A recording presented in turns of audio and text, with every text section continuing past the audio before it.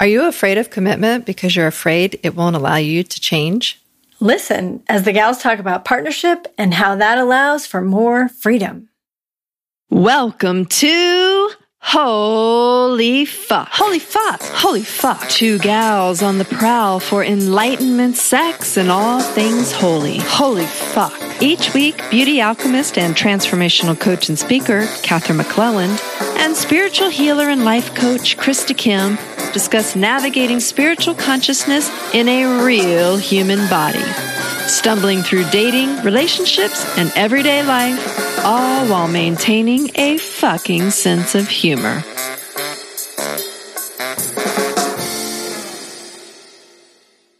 Hey everyone, welcome to the Holy Fuck Podcast. Hey Catherine. Hey Krista. Another beautiful day in the neighborhood. What's going on in my world? Well, we got this fascinating email this week that, which we just first want to shout out anybody who emails us because we love to hear it. We love to know what's on your mind, and then we can podcast about it without outing you, who you are, what's going on, right? We'll try not to out you. Well, we'll try not to, but no, we won't. We won't. Yeah. We promise. And I mean, you and I are both coaches. And so when people share their stories with us, it gives us kind of another window into somebody else's life. And it also gives us the opportunity to share our skills and ways in which we can assist our listeners through whatever it is that they're going through. Yeah. So if you reach out at info@Holy Fuck Podcast, you will certainly get a hold of us, and we will certainly hear what your questions or what your story is or what you want to know. And so today we're going to be talking about a man who wrote in with a conversation starter for us today. And again, just truly appreciating that and knowing that it'll be of service to lots and lots of people. So the conversation starts around the question of fear of commitment. Comes up a lot. And why is it that people are afraid of commitment? And we came to a gem of a conclusion. A startling conclusion. A startling conclusion, yeah. For me, it was like the fear around commitment is what happens if I change, or what happens if my circumstances change, and then I'm going to have to go back on what I've committed to, or, ask somebody else to change with me. Or are you even allowed to go back on a commitment? Like, isn't a commitment forever till death do you part if we're talking about marriage? Right. And other commitments? What have you committed to? And I think it's a big, big question, right? Like, I don't know what I've committed to. Have I committed to till death do us part? Have I committed to, oh my God, what happens if you become incapacitated? And how do I work with this? So the normal way of handling this in relationship is we only give ourselves two choices, right? Right. Got to stay or I got to go. Or endure. So I stay and endure. So let's say in this situation that this incredibly courageous man shared with us, someone in his life, their body physically changed. They have an illness. And so there's no longer any real back and forth between the two adults. And there's certainly no sexual activity. And the man in the family is now taking care of absolutely everything. And his partner or his relationship person is not. And through no fault of her own, we'll say, she just became ill. So the challenge for us as spiritual psychologists is, okay, what are the lessons here that this soul, this man's beautiful soul, is trying to learn? So he's right now of the opinion that there's only two choices, and he's not willing to make the leave choice. So he's making the stay choice. And the stay choice means he has to just suck it up and do whatever is the quote unquote responsible thing to do, right? So we feel really badly about that. Say that again. I said, we feel really badly about that. We don't want that to happen. This isn't the first story that we've heard this way, or the first person that we know that goes through this. I had a similar situation where a friend of mine was starting to get into relationship with a married man, and the married man had endured an ill wife for 14 years with no sex. And no dialogue around his needs. And I don't know all the ins and outs of it, but I know that he was under extreme guilt and even shame for having sexual needs when his wife really couldn't do that. Yeah. And he was tormented inside, and he had been enduring for a long, long time for the family and the kids and to the commitment to the marriage, because he really loves his wife. Right. And he should not give up the side of himself that isn't being fulfilled. It also came with a lot of guilt that she's having to go through this horrible experience. So almost like, well, now he's going to go through something horrible as well, or putting himself through something that's a struggle. Right. Almost he like should struggle. Like it evens it out. Yeah, he should struggle if she is struggling. You know, it's so interesting because when we take it down to yes or no, good or bad, stay or go, it's very, very hard in a situation like that for anyone, man or woman, to justify leaving, because the other person is clearly societally got the goods, so to speak, that you really shouldn't. You really can't. If you're a good person, you really won't. Mm-hmm. And where partnership comes in is that it invites you to look at this situation differently. And it creates all sorts of creativity and gray area. What else could happen? So if they're afraid of abandoning the other person, they don't have to. If they're afraid of hurting their feelings, this doesn't have to hurt their feelings, because it's simply about getting a need met. If there is a partnership in place that the two people love each other and care, and one of the ways to define partnership, honestly, is that you care about the other person's happiness as much as you care about your happiness. Right. So for a couple who's been in, say, relationship for however many years, whether that's marriage or not marriage, I can imagine that it would be really hard under these type of strenuous circumstances to move a relationship into partnership at the same time. Right. And when one person is ill, it does take a lot of brain power and a lot of emotional power to shift from a partnership to a relationship. Because in a partnership, you're required to be involved. You can't just sit on the sidelines, even if you're ill. And that isn't necessarily something that someone's going to be able to do. But the cute part here, but the interesting thing is that you actually have a partnership with yourself that you're responsible to maintain long before you have a partnership with each other. Well, and I think that that's where people kind of get caught up, because when you're, say you're the caretaker of someone who's ill, if you love that person, you go into it with like, what can I do to serve them and help them through this? And you do have to, I shouldn't say you do have to, but there is some level of giving up personal needs in order to take care of this person.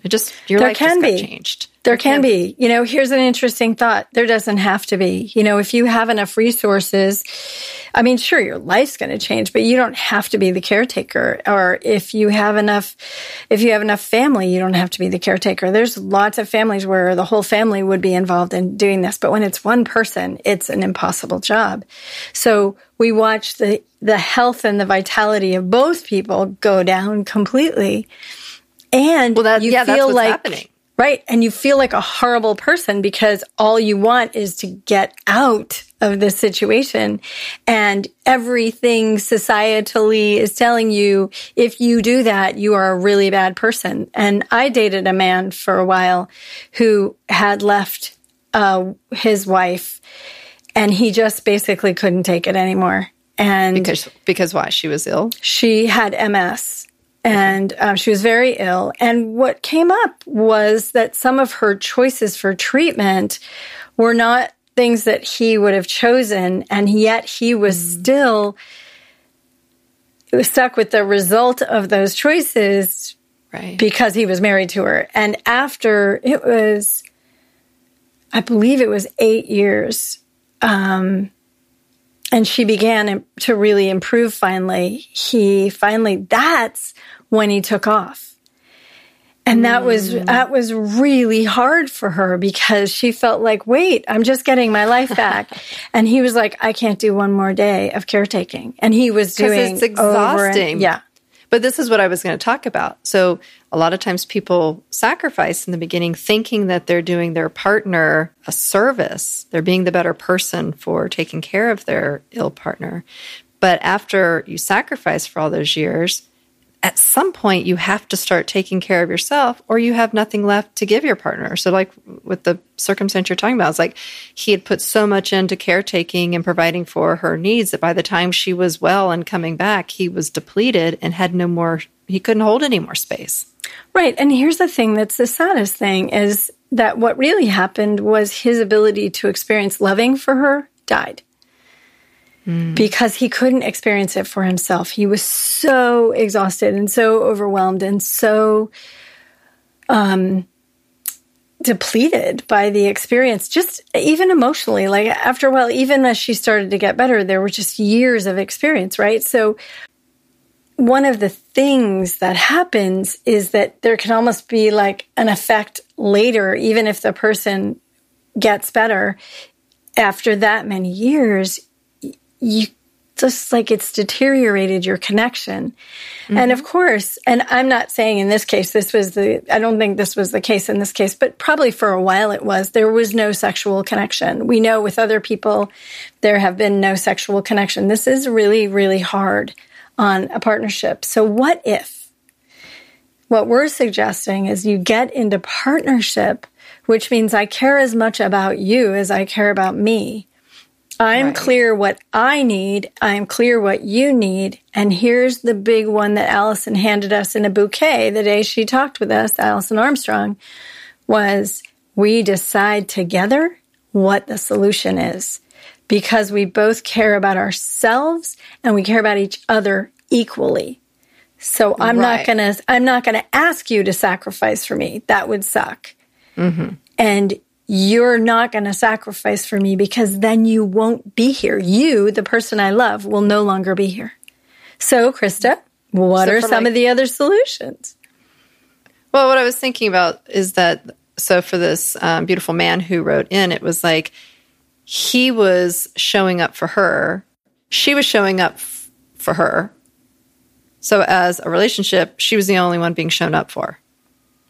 And then more complicated, children are getting shown up for and all that, right? So there's one person who's just completely falling through the cracks in terms of getting his needs met.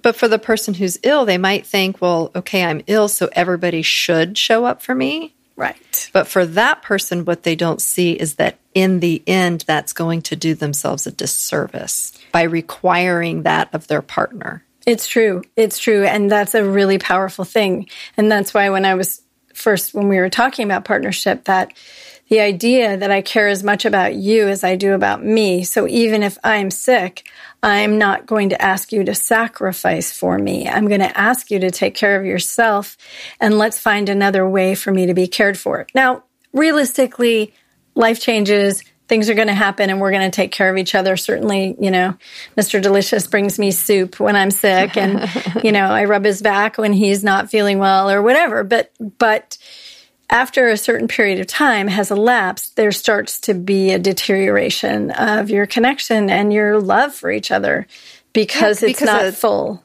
A short-term illness, too, is one thing. Your partner can show up for a week, 2 weeks, a month, and provide at a certain level. But when this is an ongoing year after year illness, that's when the deterioration starts to happen. And so for the person who's the provider, if they don't show up for themselves and start putting themselves first, they will have nothing left to offer their partner. So, this goes back to the conversation of sacrifice. When we're sacrificing for the other person, we're really doing it because we love the other person.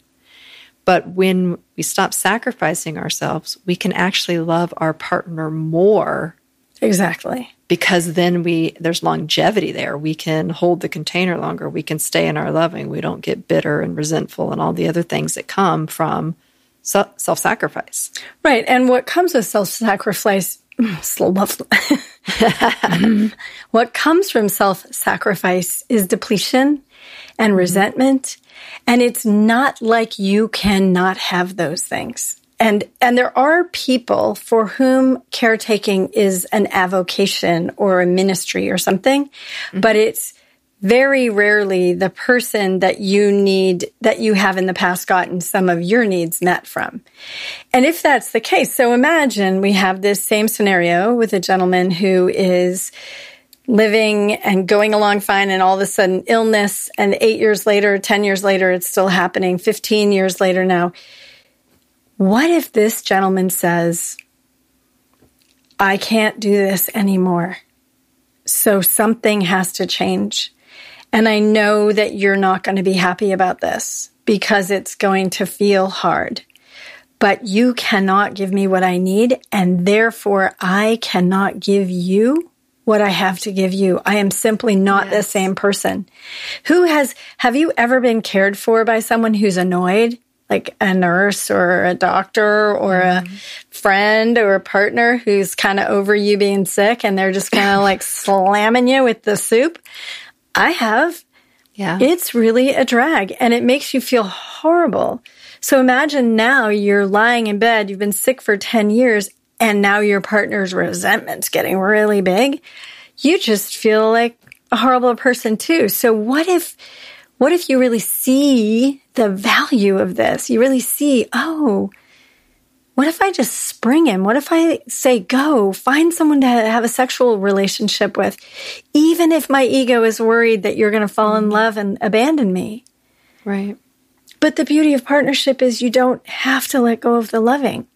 So even if he meets someone else and even gets a divorce and marries her, he never has to let go of caring for his wife or ex-wife, right? Because he stayed in the loving, because the partnership was about caring for both of them, he can literally go have a whole new life while she is still taken care of, and perhaps better, right? Better. Absolutely. Well, and I know that one of the lines that you and I were both most touched by was the realization that he had that he wasn't in partnership, and that I think it was becoming a desire to be in partnership, especially because I think, maybe he'd had opportunity to start new relationship or partnerships with people, and he's been not doing that. So there is this desire within him to do that, but where he was getting kind of stuck is that, wow, being in partnership takes a big level of openness and vulnerability, and that was very scary and terrifying for him. And so I truly hope that this man gets to listen to this podcast and that we can be of service to him. Yeah. And so, Catherine, if he were sitting in front of you and expressing this fear of being vulnerable and open with his wife, how would you coach him through that? Well, it's hard to say. He's not sitting in front of me. No, but I know what you mean. So I think we're projecting right now what his typical, experience would be. Yeah, and he gave us enough information that we know some things about his experience. I think one of the things that's very valuable sometimes in coaching is education, is reminding people that this doesn't actually equal health. This doesn't equal healthy living. Maybe she's staying sick, not on purpose, but because it's a way that he's actually keeping the system in place. It sounds weird, but, and I don't mean either person is culpable in terms of manipulating. I don't mean someone's pretending to be sick. I'm saying the system supports the illness because it's getting supported by so much attention.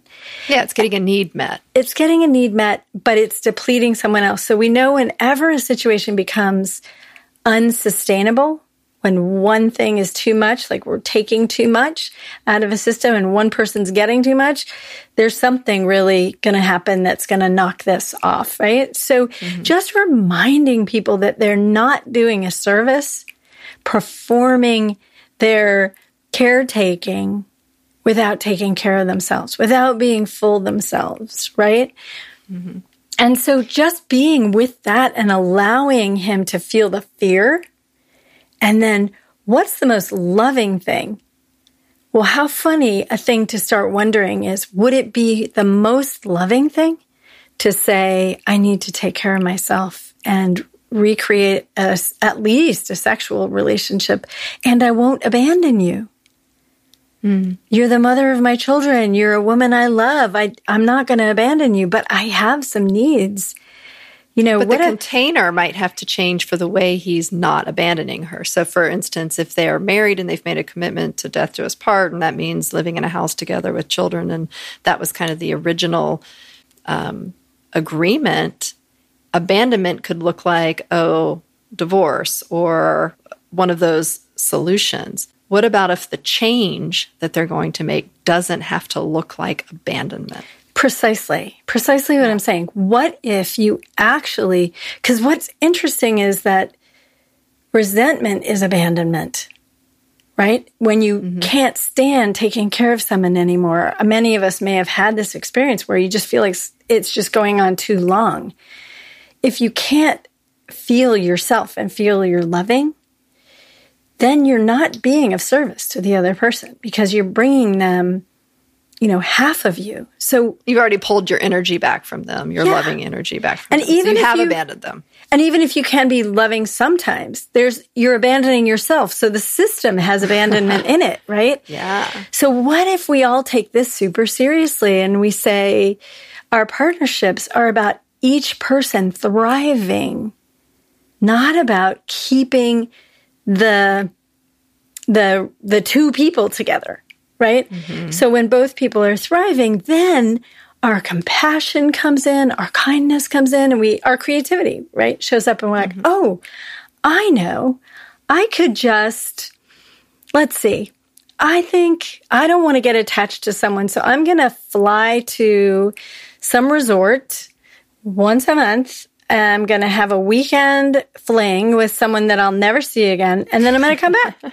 And that way, because it's going to be an agreement, right? In partnership, you go back and forth until the agreement works for both of you. So she may say, if we're saying she's the ill one, right? She may say, I can't see you dating around here, like all my friends, and it freaks me out. And so he says, okay. Well, really all I need is a sexual relationship. So I don't have to date your friends, or even, like where we live in your small town.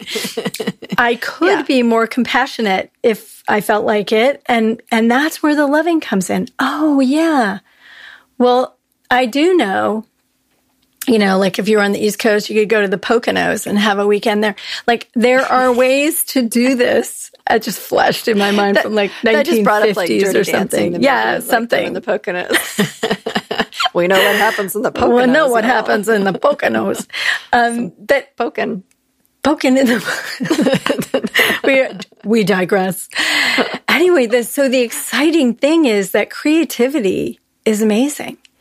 I want to say that there are people who actually add a third member to their household. Third member, that's not really what I meant, but a third person, adult, human, because there's a way now to support what the household needs. But you have to have an openness to new ideas too. Yeah. So I think, expressing like, wow, I'm really scared to be open. Now that means I could be scared to be open with my feelings towards someone, but it can also mean like, I'm scared to open my mind to a new idea because in a way I'm seeing this situation is no different than having the discussion of an open relationship. It is that discussion. Yes. It is kind of that discussion, but not, I guess it is. And can he step into the place of really expressing his love for her and his desire for them both to have the best, most full lives possible, and what he can continue to provide for her, and then inviting her into a conversation about what does she think she can provide for him. Yes. And is she willing to be open to novel solutions? And what's interesting about novel solutions is they don't show up until you feel safe. Right. So when we feel afraid, when we're opening the conversation, we will have in our minds very often only two choices, stay or go, and neither work. So we never say anything. But what if you say, something's wrong, I need something different, and this is what it is. Can we be creative? So your partner might freak out for a bit, right? There's a high chance, even with a partnership, that a partner might sort of not be so excited about this idea. But if it's been established that you're a partnership and you're for each other as much as you're for yourself, which is crucial distinction, it's not you for me, it's me for you in that way, right? So when you've done that, then you have freedom. And when our brains are full of love, they expand. All sorts of new ideas come to forefront. And we don't have to have the idea right away. It's like, even with Mr. Right Here, Right Now, it's kind of the same topic that we're having. It's that it's not a stay or go. Like, neither one of those options are working for us. We don't know what the final solution is going to be. But what seems to be happening is we're both stepping into providing for the other person as much as we can for them. Like, what they need. What they need. Like, I really care about what he needs and what's going to make him happy. Even though it bumps up against my edge and makes me question certain things, I have to continue doing my healing work inside about what's being asked of me. And I also have to continue keeping my heart really big and say, how can I love this person the most? Because when we talk about the black or white issue of which way to go, there is no solution yet. So why, whenever we try to force one, it just literally doesn't feel right inside either one of us. So can we just relax and let it unfold, knowing that the kind of perfect solution for us will come when it comes. Right. And until then, just be in the moment of enjoying it. So I'm wondering if that could be a beginning stage to offer this gentleman of like, he might have tried to open this conversation up before with her, and who knows how willing at that time she was to receive it. But it's maybe time to try again in a different way with a different consciousness, because he is getting some more tools and some more understanding. So maybe now he can start showing up in the partnership role even before she's ready to come into the partnership role. Maybe he can be the one who starts demonstrating what that looks like. And that means, really showing up and saying, I care for you. I'm not abandoning you. I love you. You're important to me. Our family's important. And I need something else. I need something. And I would like us to come up with a solution that we feel like we can be happy with. Right. And again, it goes to, this is an ongoing, and with breath and heart and soul and mind, because this is not easy stuff. But you invite your partner to love you, and you say, I need something, and I need you to make it okay that I get it, so that I can stay in love with you and not have to abandon you to get it. What a great setup. So if I wanted my partner to keep taking care of me, I would be highly motivated to find a way to make sure my partner was getting his needs met, right? Yeah. So I think that it's just that this conversation doesn't enter our regular relationship conversations, because regular relationship comes from our sort of instinctual need to be around people so that we can feel ourselves and feel whole and not be afraid. But when we can surpass the instinct and actually be present with the other person, this is why it's so scary. Because we have to do something new. We have to really be vulnerable and intimate, and we have to ask for what's truly what we need. And it doesn't fit into anybody's mold of any religious right, wrong idea. And that's why we're not proponents of that. We're proponents of spirituality that allows each human to be whole and holy and sacred, and in that be able to care for themselves wholly, so that they can be loving with everyone in their world from their fullness. You start with your fullness, and then you give to other people. And that's what this model does. The sentence you just said hit me. You said something about surpass your instinct. And it feels like for me right now that that's what I'm having to do. So like my partner's desires trigger my fight or flight kind of response. Yes. And I'm having to learn how to override that response and sit in my loving in order to really hear him. Because like what usually it's happened in past relationships, and even in the beginning with him, it was like he would express what his need or desire was, and I'm already out the door because I feel the need to run, but I haven't really truly heard him. I don't know if that makes sense. And so then I wasn't giving myself the opportunity to grow past it. And so I can only imagine that what this woman's going through, it's like when she hears what's going to be asked of her, most people's response is to get out, to run, to get angry, to bail. And it takes a really big, like a deep breath to just like, okay, can I hear this person and temper down my freak out, my instinctual need to just run? Can I just pull that down for a second so I can really hear them? And what happens for me is when I really hear him, I kind of find resonance with what he's saying. And so I have to bring down the instinctual response to a low enough level that I can actually hear what he's saying. And then usually once I truly hear him, it's not as bad as I thought.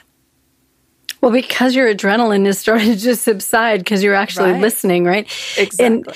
And, when we're triggered by this idea, so adrenaline is all about survival, right? So your first thought is, oh my God, I'm going to die. Like you can imagine if I were lying in a bed ill for 10 or more plus years, if somebody said to me, I have a need I need to get met, I'm thinking they're out and I'm going to freak because what's going to happen to me? But if they start with, I love you, I care about you, and you're important to me, and they continue to care and to show their caring, and then they say, and there's something super important I need to, it's like it's all in the delivery, right? And I want to invite you into partnership with me. I want you to understand that I have needs I cannot get met anymore. Everybody who is a grown-up in this world knows that this is not going to go well if one of the partners just suddenly decides or has a physical experience of no more sex. It's just not going to go well, right? But this is interesting. So my partner knows that when he says certain things that I'm going to have a certain reaction, and he holds through that until I settle to then have the conversation. So this man who potentially might have a conversation that we're talking about, he knows that the wife's reaction is going to be one of upset or pullback or, I don't know what her exact reaction is going to be, but he probably has an idea in his mind. Or he's afraid that it is. Yeah. And that's why he is afraid, because he thinks he knows how she's going to respond. So can he have the conversation and then when she responds in that way, maintain and hold? We've talked about this before. When the man can maintain and just continue to sit there through the anger, through the tears, through the hurt, whatever it is that she's going to experience, and still be there, that's like step one in showing and proving that I'm not going to run. I'm not going to abandon you, which is probably her biggest fear ultimately. Of course. And this is a really, really important point because it is impossible to hold through someone else's upset if you're upset. So preparing yourself for conversations like this, doing a consistent meditation practice so your nervous system is calmed down, doing some breath work, getting out for walks regularly, taking care of yourself, all those things get your nervous system calm enough. And the interesting thing is what we believe we see, we often see. Right. So if we really want a different outcome, often it's a really good place to start visualizing a different outcome. And when we do, we prepare ourselves. We say it could go this way, but what I'd really like is for her to be able to hear me. And then you start to get super sensitive to what would work better. How can I approach this better? Would it be helpful if we had a therapist? Would it be helpful that she had someone else to talk to about this that could help her see the validity of this? Would it be that I wouldn't try to do this alone. Oh, that would be so much more loving. And especially if it's someone professional, you're not going to invite your friend to come in and try and explain it to her, right? But I think also to say that women have to hold this also. We've been using the one example of someone who wrote to us because we think it's so beautiful and it's so sacred and precious that we wanted to share it with you. But we have more examples in our lives of something that happens to, say, the man, or, if he has ED and it doesn't clear up, or he is engaging in some kind of activity or his blood pressure and, whatever, and their life just starts to change. Do they have to divorce? And it's just such a sad thing to me that families get split up and lives get trashed and finances go out the window because we all know that's what happens. Well, this is kind of the open relationship. The people who are big proponents of it, that's why they are proponents of it, because they don't want to have to throw it all away just because somebody has another desire. Right. And this can be slightly different because there is a place for people to have preferences around their sexuality and how it's expressed. Mm-hmm. And so in a partnership model, you wouldn't come in and say to your partner, by the way, I've decided I need to have multiple partners, and that's the bottom line. Right. You would say, I'm needing more excitement in my sexual life. And then your partner says, okay, what's clear for me about that is that I'm not. Mm-hmm. And then you say, well, one way I can imagine solving that is by having another partner. And then they say, no, absolutely not. And then the first partner says, well, what other ideas do you have? And then all of a sudden you're a little more creative. You're like, well, tell you what, if you're willing not to have another partner, let's get that strap on and start dancing with it, or whatever it is, And in this case, of course, that's not what's going to happen. But we're trying to broaden the topic for those of us who are really choosing partnership. How do you choose it and then protect yourself from feeling like you're going to sacrifice your whole life? So how can you choose partnership? Be open and loving about the fact that this partnership means you're going to love each other forever. That doesn't mean that nothing else is going to change. Right. And so but that's the thing that we started the episode off with, is that partnership allows for change in life. And it's like life is always changing. And so if we go into a relationship saying it can't change, then it's like going against, it's like ramming our head against a wall. So it's like we're inviting people to reevaluate, are they in relationship or in partnership, and what gentle steps can they take to start moving it into partnership and allow for everybody's aging. We get older. Bodies change, ideas change, politics change, the world changes. So if we're thinking that the only thing that's not going to change is our relationship, then that's crazy.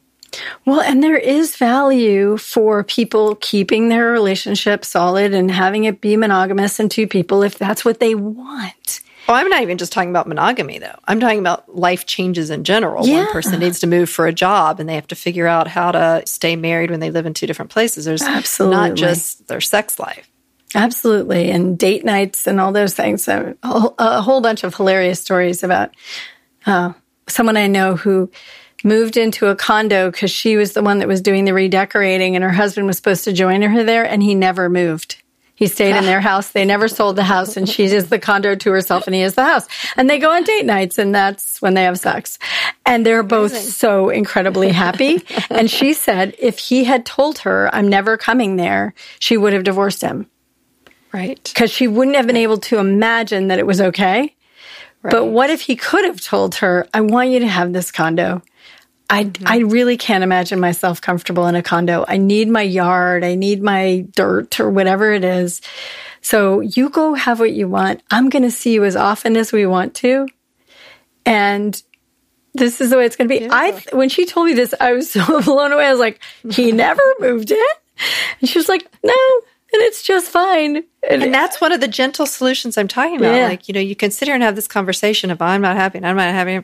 And it's like something can just be presented in a way that you could never have thought of mentally solved. And it's like Spirit just kind of brought in, well, I'll just have her decorate over here and he'll just never move in. And then boom, they'll have the solution. Right. Whereas if they mentally tried to come up with how that would work in the very beginning, they probably would have never have done it. You know, one of the things that I say to my clients sometimes is rest your brain, use your mind. And so what I mean by that is rest your brain from trying to figure out what you're going to do and try and sort out a strategy and try and make a plan. Rest your brain.